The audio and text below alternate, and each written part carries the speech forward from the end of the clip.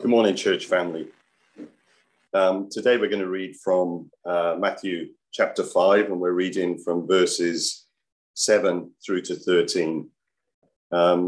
Jesus is continuing to teach his disciples, teach us, and now he's continuing with prayer.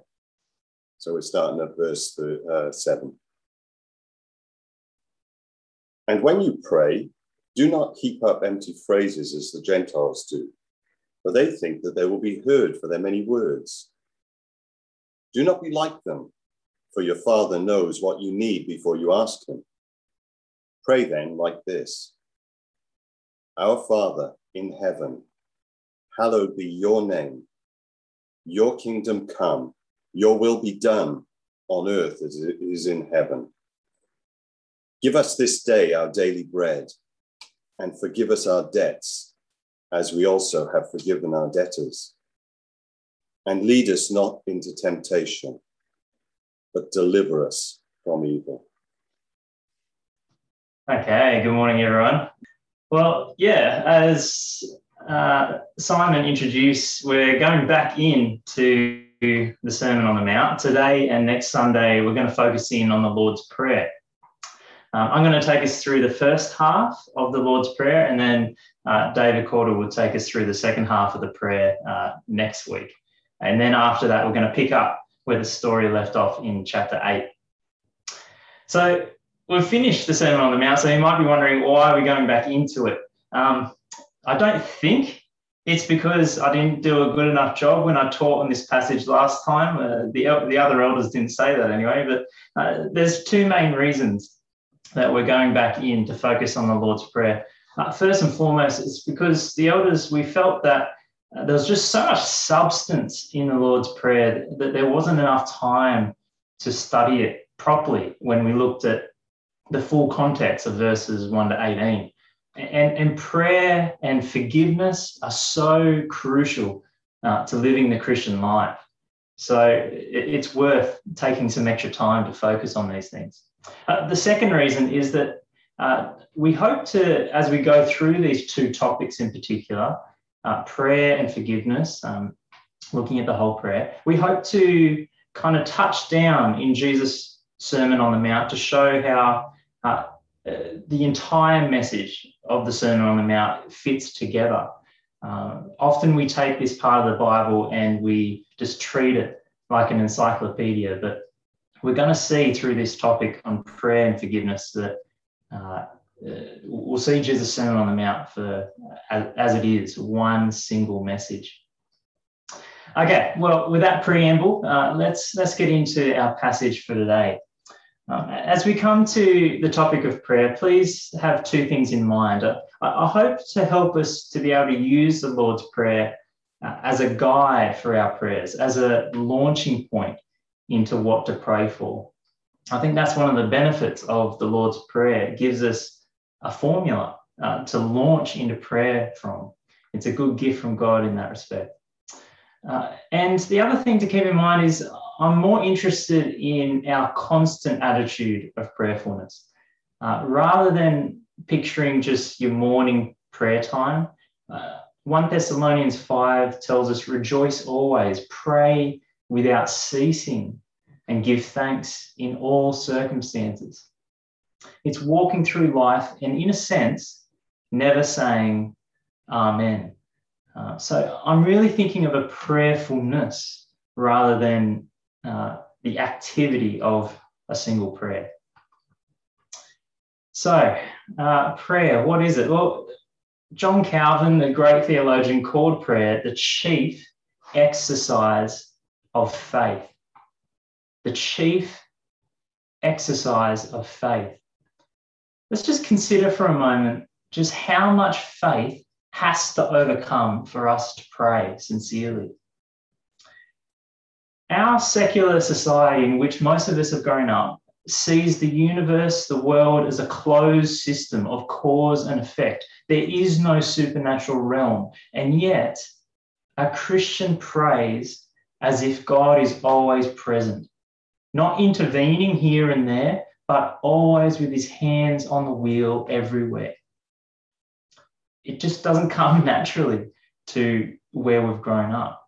Or consider our secular friends' view of adulthood, becoming an adult in terms of being independent. A person to be respected is someone who succeeds by their own grit and their own giftedness. But then a Christian is meant to live with the posture of a child, suckling milk. Add to these two massive obstacles that we're in an age of instant gratification, and we're in an age where we let our feelings and desires tell us whether to do something or not. And prayer, let's face it, isn't always exciting and fun. There's a lot of obstacles to praying. No wonder prayer doesn't come naturally to who we once were. If prayer was simply a spiritual activity, it would just require skill and self-control, but it goes deeper because prayer is the chief exercise of faith. Nothing quite like prayer expresses our new life in Christ as a child of God. And so, I think we should expect the powers of hell would attack us at this nourishing root of living the Christian life. So having said all that, how's your prayer life going? How's your prayerfulness? When I reflect on what stifles my prayerfulness, a lot comes to mind. I don't know if you can share with me these things. What stifles my prayerfulness is wanting to be independent so that I get the credit. Not thinking prayer is all that useful because I can't see the immediate results. Not feeling like I need to pray because life is going smoothly at this present moment, or I pray just to make sure that life keeps going smoothly. So it's I just get to the point and get on with the rest of my day. Or maybe I'm just overwhelmed with guilt and shame. I feel so unworthy to talk to God. Or my desire for other things. There's so many things my heart desires that to pray, to spend time with God, I'd just rather be doing something else. Or maybe I fear that my words, my half-hearted desires, my half-hearted attempts won't be acceptable enough to God. Or maybe I fear what others will think of my prayer and evaluating my prayer.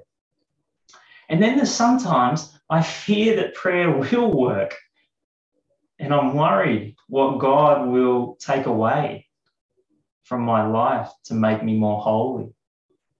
Maybe it's going to hurt if he answers my prayer. Now, if you can resonate with any of that, with all that swimming around my soul, how can I approach God with confidence? What reason is strong enough to persuade my heart that I really can approach God? We're going to come back to that question. But for now, let's not comfort each other and excuse each other by saying we all struggle at praying. Because if prayer is the chief exercise of faith, then it's not just one aspect of the Christian life that we're struggling in. We are struggling in faith. And faith doesn't come from pulling ourselves up from our bootlaces. Faith comes from looking outside ourselves and looking to God and what he has done for us in Jesus. And no surprise, that is exactly where the Lord's Prayer begins. All true prayer begins here. Before any Christian prayer can occur, it's as if God asks us to pause and consider, who do you take me for? Who am I to you? Now, I'm borrowing these questions from J.I. Packer. They're good questions. First question we need to answer, who do you take me for? Who am I to you? Do you take me as a judge of external performance? Like a judge on Australia's Got Talent. This is the religious person's assumption that we see in verses 5 and 6, that hypocrisy, that actor putting on a mask. If you believe God's law is all about external behavior, then you're constantly evaluating your worth and your value before God according to your performance, either succeeding or failing. And often when we think of prayer, we might feel like we're failing. It's viewing God like a manager at work who doesn't really care why you're doing your work so long as you're doing it. And the more you do, the better. So are we coming to God? Do we picture him as a judge of external performance? That's a religious view of God's law. And Jesus shows the shallowness of that view of God's law in chapter 5. I think this kind of attitude is often expressed in pompous prayers. Almighty God and Father, I extol you for your unconditional election, Jesus' substitutionary atonement, imputing his righteousness, your Spirit's irresistible call, for yours is the kingdom, the power, and the glory. Now, in a sense, there's nothing wrong with those words, so don't get me wrong, but I think a religious view of prayer, the more jargon, the better. The more we can puff ourselves up, the better, because we're viewing God as a judge of external performance. So if we view God as a judge, we'll either use prayer to get more righteous credit with God, or we will be so afraid of failing, we just won't step out in faith. We won't exercise our faith. So who do you take me for? A judge of performance? Or maybe you take me for an automated vending machine, as if God is this impersonal force that just wants the right input and then he will reward you with blessing. This is a worldly view of prayer. It's just about reciting the right words. It's heaping up empty words, Jesus says. Now, a quick clarification, Jesus isn't forbidding repetition. Jesus himself repeats himself, even I'm repeating myself now, in his prayers. There's nothing wrong with repetition. The problem is using our mouth without engaging our mind and our heart. Speaking to God without thinking. That's the problem. It could be expressed as our Father in heaven, hallowed be your name. Your kingdom come. Your will be done on earth as it is in heaven. Give us each day our daily bread, and forgive us our debts as we also have forgiven our debtors. And lead us not into temptation, but deliver us from evil. Please help me get all HDs in my studies and give me a smooth and happy day. In Jesus' name, amen. It is taking God for a robot. Just put the right input in and he will give you blessing. It's even treating prayer like magic. You just need to cast the right spell and poof, there you go. There's the result. And then we often complain, prayer doesn't work. I think we can see this in the church through mindless reciting of liturgy. Now, again, there's nothing wrong with liturgy, and our church has a liturgy. It's not written down, but I assure you that there's certain phrases when we pray that we know that the rest of Grace Evangelical Church will go, yes, that's a good phrase. We have a liturgy. Are we saying it meaningfully, or are we just reciting it? So, do we take God for a judge or an automated vending machine, or do we take him for who he is? Our Father in heaven. Not an impersonal force, but a personal God. Not a judge of external performance, but a loving Father who is attentive to our needs, verse 8, ready to provide. He isn't ignorant that you have to tell him what you need. He isn't unwilling that you have to somehow convince him to care. I take you for the God in heaven who has all power at your disposal. To me, by your mercy, You are my loving Father. I know that you only ever give me grace and compassion. When I ask for food, you don't give me a rock or a snake. You are a good God. You are our Father in heaven. Christian prayerfulness overflows from faith in a right view of who God is. Fatherly care, heavenly power combined. What a combination of who God is. Emma makes me these little Bible verses to pin up on my office wall. And this is the latest one, Isaiah 57:15. I'm really enjoying this verse at the moment. For thus says the one who is high and lifted up, who inhabits eternity, whose name is holy. I dwell in the high and holy place, and also with him who is of a contrite and lowly spirit, to revive the spirit of the lowly and to revive the heart of the contrite. Does it sound familiar? Sounds to me like blessed are the poor in spirit, for theirs is the kingdom of heaven. Starting at this point, remembering who God is, remembering who we are in God, this is why it's a good time to spend some time reflecting on who God is. In our small group, we have a running joke about the preamble to prayer at Grace Evangelical Church. Like most people spend a bit of time putting some theological things in at the start of prayer, and then they move on to asking for things.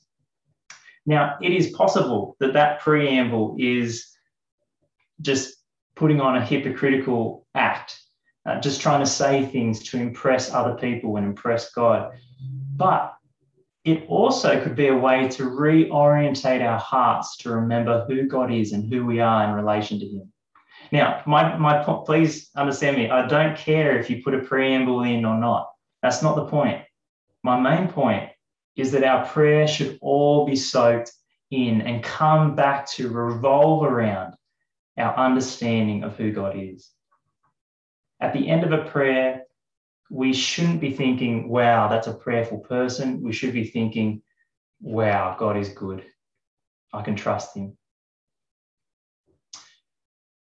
Christian prayer only flows from knowing who we are in the Son of God. Do you remember chapter 5? Jesus tells us what true righteousness is. It's not merely external, but internal. We see it as he talks through anger and lust and unfaithfulness. And that true righteousness isn't measuring up to a list of rules, but it is sharing the Father's heart of love, being full of truth, not retaliating to evil, but choosing to love those who harm you. We're called to be perfect as your heavenly Father is perfect. Now, with all that in mind, let's return to that question. What ground is strong enough that whatever is swimming around your soul right now or in any moment that is stifling your prayerfulness, what ground is strong enough that you can sincerely and confidently know that the living God is my dad in heaven? Well, let me give you two quotes from the Sermon on the Mount. Jesus says, I didn't come to abolish the law and the prophets, but to fulfill them.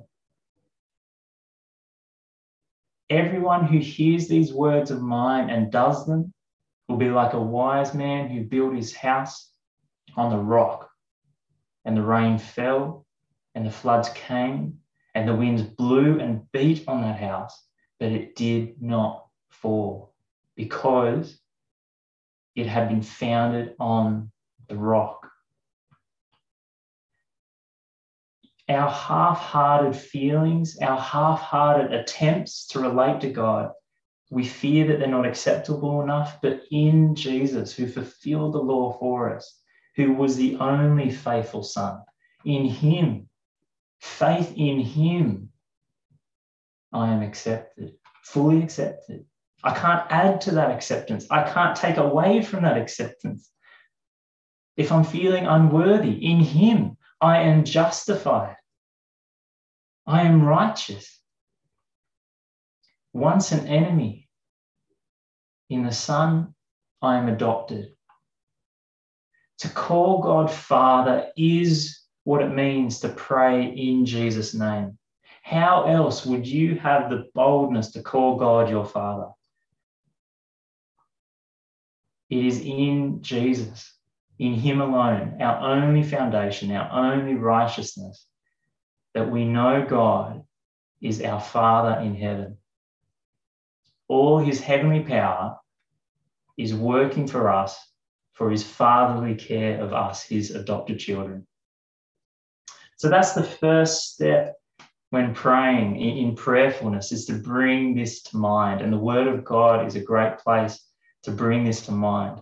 Our Father in heaven. So that being so, what is it that you really want most? A vending machine God, what I want is the gifts that God can give me. They are the valuable thing. With a judge of performance, I would want to use prayer to puff up my sense of righteous credit. Apart from seeing God as our Father through Christ, I think John Stott helps us to see what our prayerfulness actually looks like in God's eyes when it's bent in on ourselves, when we get our view of God wrong. It twists those first few petitions in the Lord's Prayer. When we get God's identity wrong and who we are, suddenly what I want is my own little name, my reputation, to be defended and made much of in the world. It would be, I want my power to be effective, to make my own little sphere of influence grow. It would be my own desires, my own will to be established, and getting upset when my way is frustrated. But if we remember who we are, who God is, our divine Father, suddenly, well, not suddenly, over time, our heart's desires and ambitions turn away from self and towards him. Where our treasure is, there our heart will be also. What do you want? What do you really want?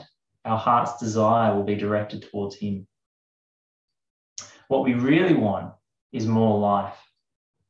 And when we remember that our life is found in the Son, all of blessing is found in Jesus, then what I want is more of God to lift himself up and to fill up my heart and to fill up the world, because that is the source of life.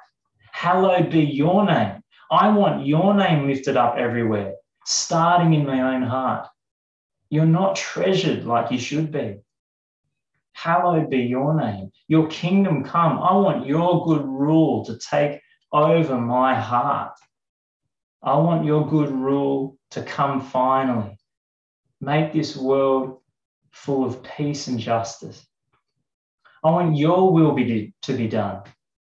I want to be convinced from my heart that your ways are best and joyfully do what you say. And in my circumstances in the world, I want your will to conquer. Your ways are best. Let's just slow down and take a quick look at each of these. Hallowed be your name. The children's talk really helped us to understand what this means. This isn't part of the address to God. So our Father in heaven, hallowed be your name. This is the start of what we're asking for. Hallowed be. It's a request. It's a prayer. Hallowed means to respect, to honor, to make holy. But God already is holy. So it's asking for God to lift up his name. And it's not just a prayer against people using God's name as a curse word. A person's name represents the whole person, their character, what they've done. God, make who you are the highest place in every heart, in all the world. That's where you belong. Tim Keller helps us to understand the depths of this prayer. He says, to hallow God's name is not merely to live righteous lives, but to have a heart of grateful joy toward God, and even more, a wondrous sense of his beauty. We do not revere his name unless he captivates us with wonderment for him. So as I pray for my little boy Samuel, I want him to be safe. I want him to be healthy. I want him to be happy. But my deepest desire for him is that he comes to see and treasure and live for Jesus. What am I praying for there? I'm praying that God's name would be lifted up in Sam's heart. Or as you pray for our nation, Lord, use this time where what the world thinks will give them life is being stripped away. Use it to reveal that true life is found in your Son. Help people or cause people to repent and come to you for life. What are we praying for? That God's name would be lifted up and treasured and trusted. That he would have the rightful place. When you, Father, are lifted up, I see more of you. And if you are my treasure, that's what I want. Secondly, your kingdom come. Again, Jesus is sitting on his throne. He is ruling. He is the king. But to pray for his rule to deepen and extend is for people to embrace that rule gladly. Have you ever noticed how things can just dominate your desires and your thinking and just take control of your life? Praying your kingdom come is firstly praying, Lord Jesus, rule over my thoughts. You direct them. Rule over my desires. You tell me what to desire. Rule over my commitments. Rule over my emotions. How do we see this? When we're praying for a brother and sister who's caught in sin, Lord, your kingdom come. Break in with your grace and free them from the illusion of life being found where they won't find it. Convince their heart that your way will give them life. Your kingdom come, your rule. Take control of their heart. It's praying that the church's witness through our daily attitudes would be like salt and light, that others would see and join us in glorifying God. So for Jesus' rule to be embraced, we're starting with ourselves, and then we want that to be embraced by more people, and we want that rule to be all over the world. I'm not content with my sinful heart. I'm not content in this world. My soul hungers and thirsts for righteousness. Come, Lord Jesus. Your kingdom come in my heart. Your kingdom come fully. Come back. Once you're ruling, that's when blessing will flow. And the third prayer, your name be lifted up, have the rightful place. When you are treasured, your rule will be embraced, and so your will be done joyfully. Again, God's will at one level is already being done. He uses the worst evil to achieve his eternal good ends. His will is being done in heaven and on earth.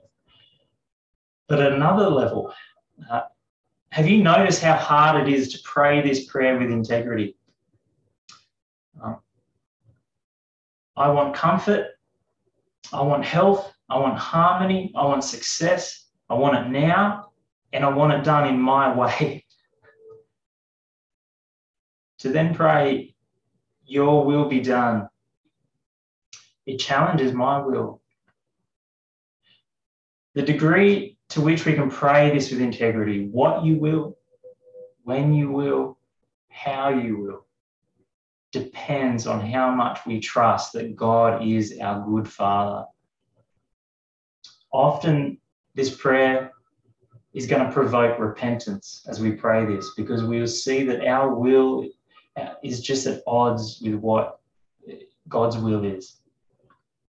Here's how Martin Luther put it, what this prayer is praying. Grant us grace to bear willingly all sorts of sickness, poverty, disgrace, suffering, and adversity, and to recognize that in this, your divine will is crucifying our will.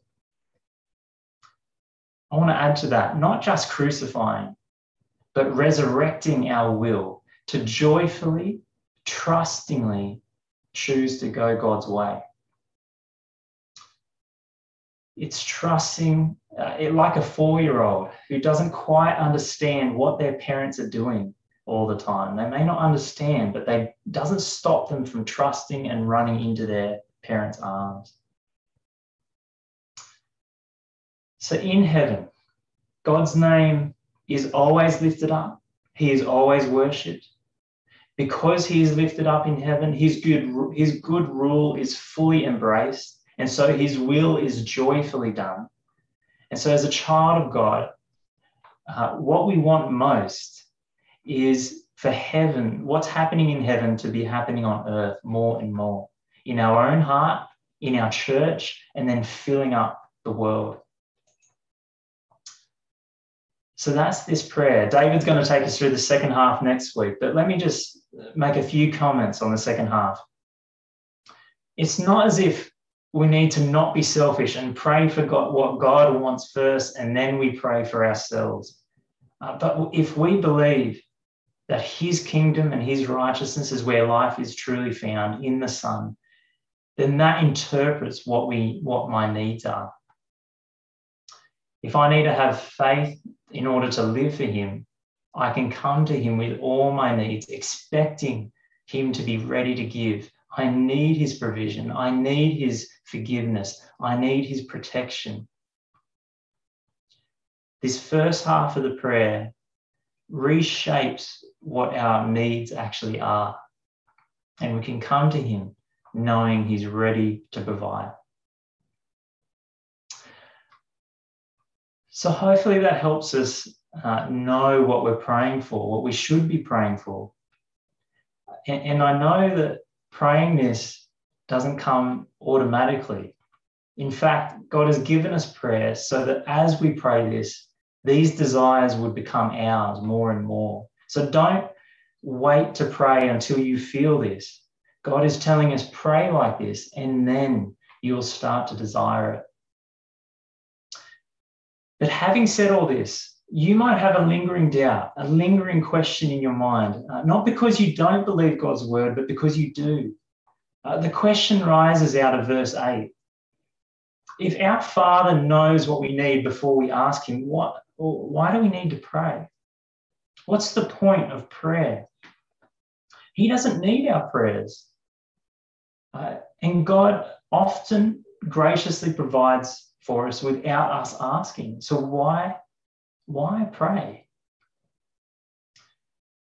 I think we can find the answer when we look at Jesus' life and his praying life. He prays when he's faced with hardship. He gives thanks to the Father again and again. When he's making big decisions, his prayerfulness is just scattered throughout his life.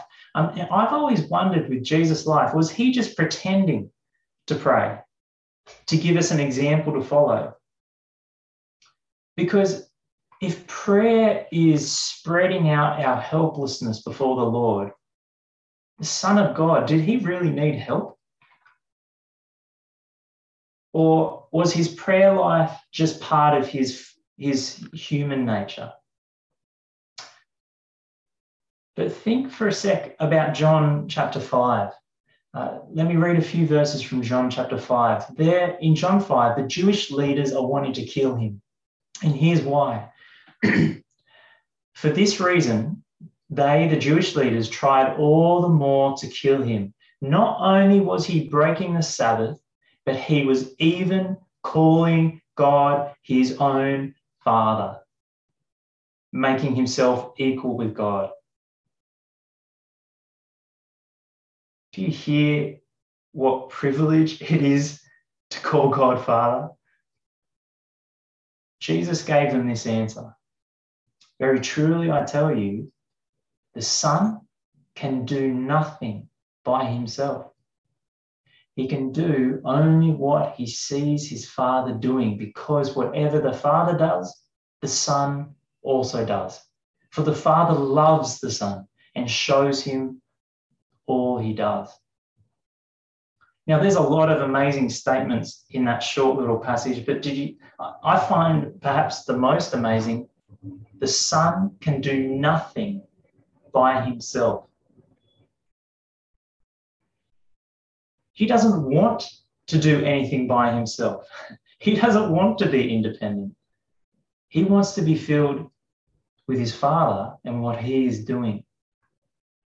I don't think prayer is just part of our weak humanity as dependent creatures.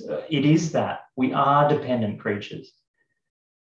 I think prayer is part of the divine, eternal Son of God relating to the Father, what he's always been doing. He's always been receiving from the Father. Prayer is to enter into the childlike relationship of the Son of God with the Father. Calling God our Father is outrageous unless it's true that Jesus really is the Son of God. And unless it's true, we really have, by his mercy, been brought into his life. Prayer is the Son's glad dependency on the Father. Prayer is learning to be prayerful, to be conformed to what God desires.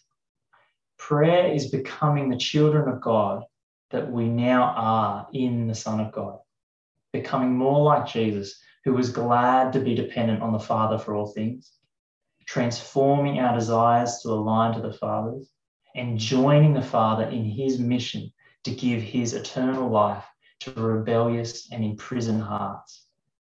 That's what prayer does. It's entering into the relationship between Father, Son, in the joy of the Spirit. Let me finish with a quote from Calvin, John Calvin. Christians pray in order that they may arouse themselves to seek him, that they may exercise their faith in meditating on his promises, that they may relieve themselves from their anxieties by pouring them into his bosom. In a word, that they may declare that from him alone they hope and expect, both for themselves and for others, all good things. That's what a child does with their father. So, church family, let's keep exercising our faith by becoming the children of God that we are in Jesus. Will you pray with me as we finish? Let's pray.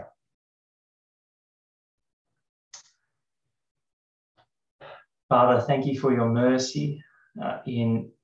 We were cut off from you rightfully because of our wayward hearts, and yet by your mercy you have brought us into the life of the Son of God, who fulfilled the law on our behalf, who died the death so that we could be brought into your family. Father, I pray that that deep identity of who you are and who we are in Jesus would take root in our hearts more and more, and that would overflow in prayerfulness. Lord, make us prayerful individually and as a church, because that will honour you as our good Father in heaven. I pray this in Jesus' name. Amen.